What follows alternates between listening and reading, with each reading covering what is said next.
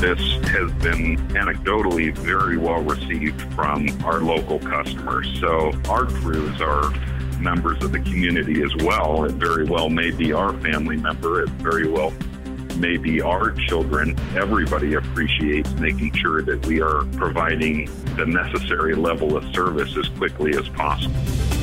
Enchanted Sky Media.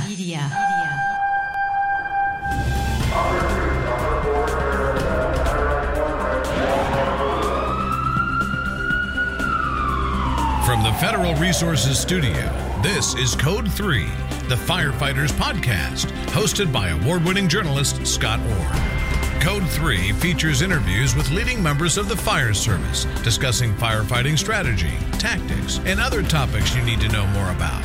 Now, here's Scott. That's right, and I will not let Parkinson stop me. Thank you for joining me again here on Code 3. This is the show for and about firefighters. We're informing and entertaining members of the fire service, just like you, from coast to coast. For a couple of months now, air ambulance operator Air Methods of Greenwood Village, Colorado, has had a new response policy in place. Air Methods helicopters, which operate from bases in 48 states around the U.S., has been launching sooner on EMS calls. The goal is to have helicopters standing by in the air instead of on the ground to improve response time. The company says the new procedure has been a success so far. Here to explain the policy and the results is Joseph Uradil, the Air Methods Clinical Base Supervisor for Native Air in Arizona. Welcome to Code 3. Thank you so much, Mr. Orr, for reaching out to me and for your diligence and making sure that the correct information is out there to the folks that we all talk to. So the policy is your company's aircraft will launch and do an in-air standby instead of standing by on the pad. How is that different from how things have been done? Yes, this is unique to Air Methods, but this does cover our company across the nation. And the other component that is very important to distinguish this is that this is inclusive of any scene call, any call that is outside the hospital. And most importantly, this requires a valid request from a customer out in the field, a fire department, a ambulance company, in order for this to go into effect. The point being that we do not auto-launch. We do not self-dispatch. There has to be a valid request that sets this ball in motion.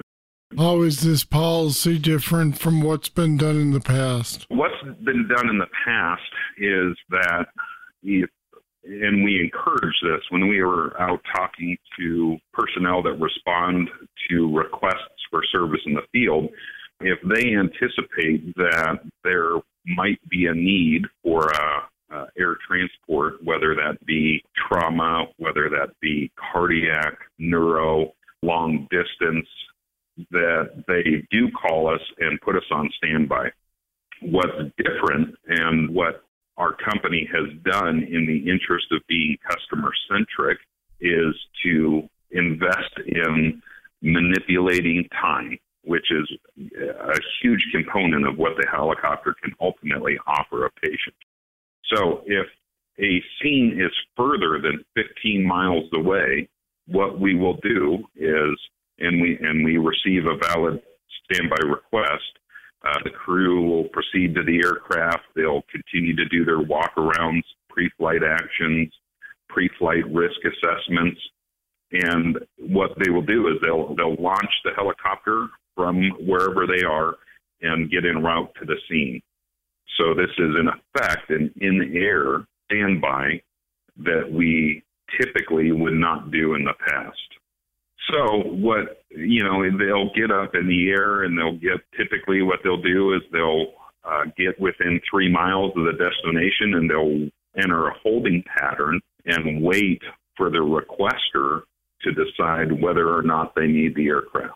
It is a cost that is associated with us providing the service. However, we do not bill anyone. The only person that ever incurs a bill is the patients that we transport. This plan sounds great in terms of response time, but it sounds like it's going to be a lot more expensive. And so how will that figure into the equation when you have an aircraft that's over the scene and is canceled?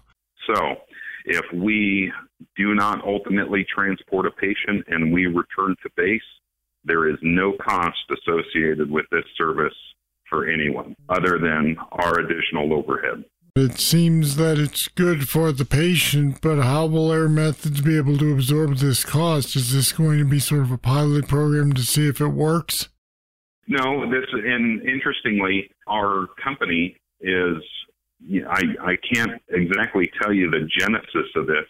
However, it would not surprise me that this was born out of a request from the pilots, nurses, and paramedics that are on the line that are trying to do the right thing for their patient. An enormous amount of the cost associated with running a base is fixed in that the crew is already being paid to be prepared 24/7, prepared to lift.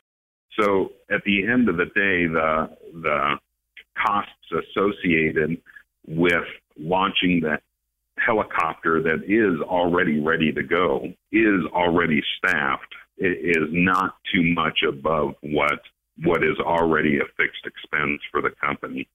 So our company is really focused on making sure that we're doing the right thing for the patient, and sometimes that includes additional overhead for the company. This is not a pilot program. This is standard operating procedure for us moving forward. And do we have any idea how many hours this might add to the aircraft? We're collecting data on that, and I don't know how to answer that question quite yet. I would be more reserved than saying that it would double the amount of time on the aircraft. Our ground crews are exceedingly good at determining whether or not there is a need for the helicopter. And this is also something that we talked to ground crews when we were out there. For example, if they are responding to a motor vehicle collision, and there is a radio traffic, multiple 911 calls, there's multiple patients are ejected, the potential for life-threatening injury exists at a greater degree on that call. The ground crews are very good at determining, if this is appropriate to call the helicopter and get them ready versus no, there's not a high potential. And we really leave that up to the ground crews. You and I had discussed previously on this program how state and local protocols dictate appropriate helicopter utilization for the ground crews, and they follow those protocols closely in order to make sure that we're utilizing the helicopter efficiently. Right, so the flow of information would go, for example, 911 call, dispatch calls the fire department gets in the rig and at the same time determines that they believe that it's going to need a helicopter, so they'll ask for the helicopter before they arrive on scene. Exactly. And then presumably they would arrive first, so at that point they would then be able to tell your guys. When they arrive on scene, at that point they need to determine whether the aircraft is coming, or is that when you say that they'll hold until they hear more? Per the SOP, what we will do is we'll enter a holding pattern in the air no closer than 3 miles from the destination. The reason that we do that is we don't want to divert care from the scene, or we don't want to incident command resources to be committed to us if they have not determined that they are going to utilize us yet at that point. If they do decide to utilize us and the incident commander then sets up an LZ and utilizes resources for that, then we will proceed with our normal SOPs to execute a safe landing. Otherwise, we are close to the scene. We are available for them, just waiting on their determination as to whether or not we should proceed inbound to land or if we should return to base. And this is true for all of Air Methods, is that right? That is correct. That is across the United States for our program. And when did this policy go into effect? This policy was effective on November 15th of 2018 when we just started doing this. I was going to include that in December, we actually just went through our accreditation, our entire company, with CAMS, it's an acronym, CAMTS, and that's the Commission on the Accreditation of Medical Transport Systems. A huge component of that accreditation, which is a big deal that occurs every 3 years for our company, is that we are reviewed on our utilization management of aircraft. So components of that is that we make sure that we are using an aircraft for appropriate uses. A critical care aircraft with the cost should not be used on a basic life support transport that can be handled more cost efficiently on the ground. So as part of this review that we received our accreditation again in December, this standby policy was reviewed by that commission. I'll be back with more right after this. Federal Resources is a mission-critical solutions provider with only one goal: to empower and prepare the first responder for any threat, at home or abroad, that they are called on to respond to. Your mission is to protect and defend. Our mission is to make sure you're equipped with the knowledge and training on response techniques to current threats. We'll make sure you know the latest innovations in technology to ensure mission success every time. You look out for everyone else. Let us look out for you. Learn more at federalresources.com.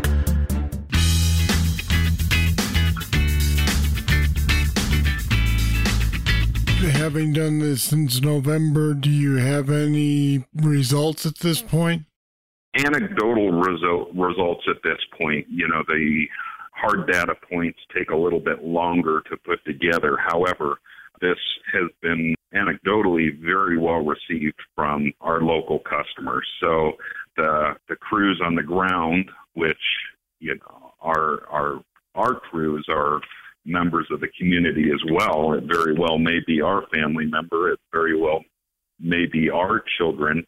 And the same is true on the ground. And everybody appreciates making sure that we are providing the necessary level of service as quickly as possible. So from that perspective, the ground crews really appreciate that our company's doing this for the benefit of our patients. Have you seen an increase in the amount of transports? Have you seen an increase in the number of landings? We do track those numbers, and no.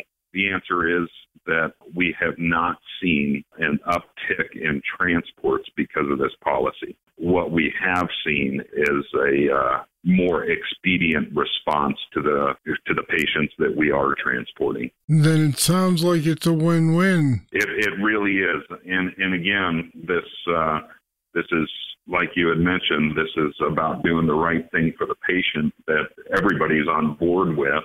And again, our company has been very supportive of doing the right thing for the patient. So it is a win-win for everybody involved.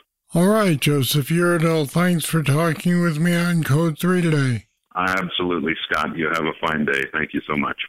And there's more about Air Methods on our website at code3podcast.com/airmethods. All one word, Air Methods.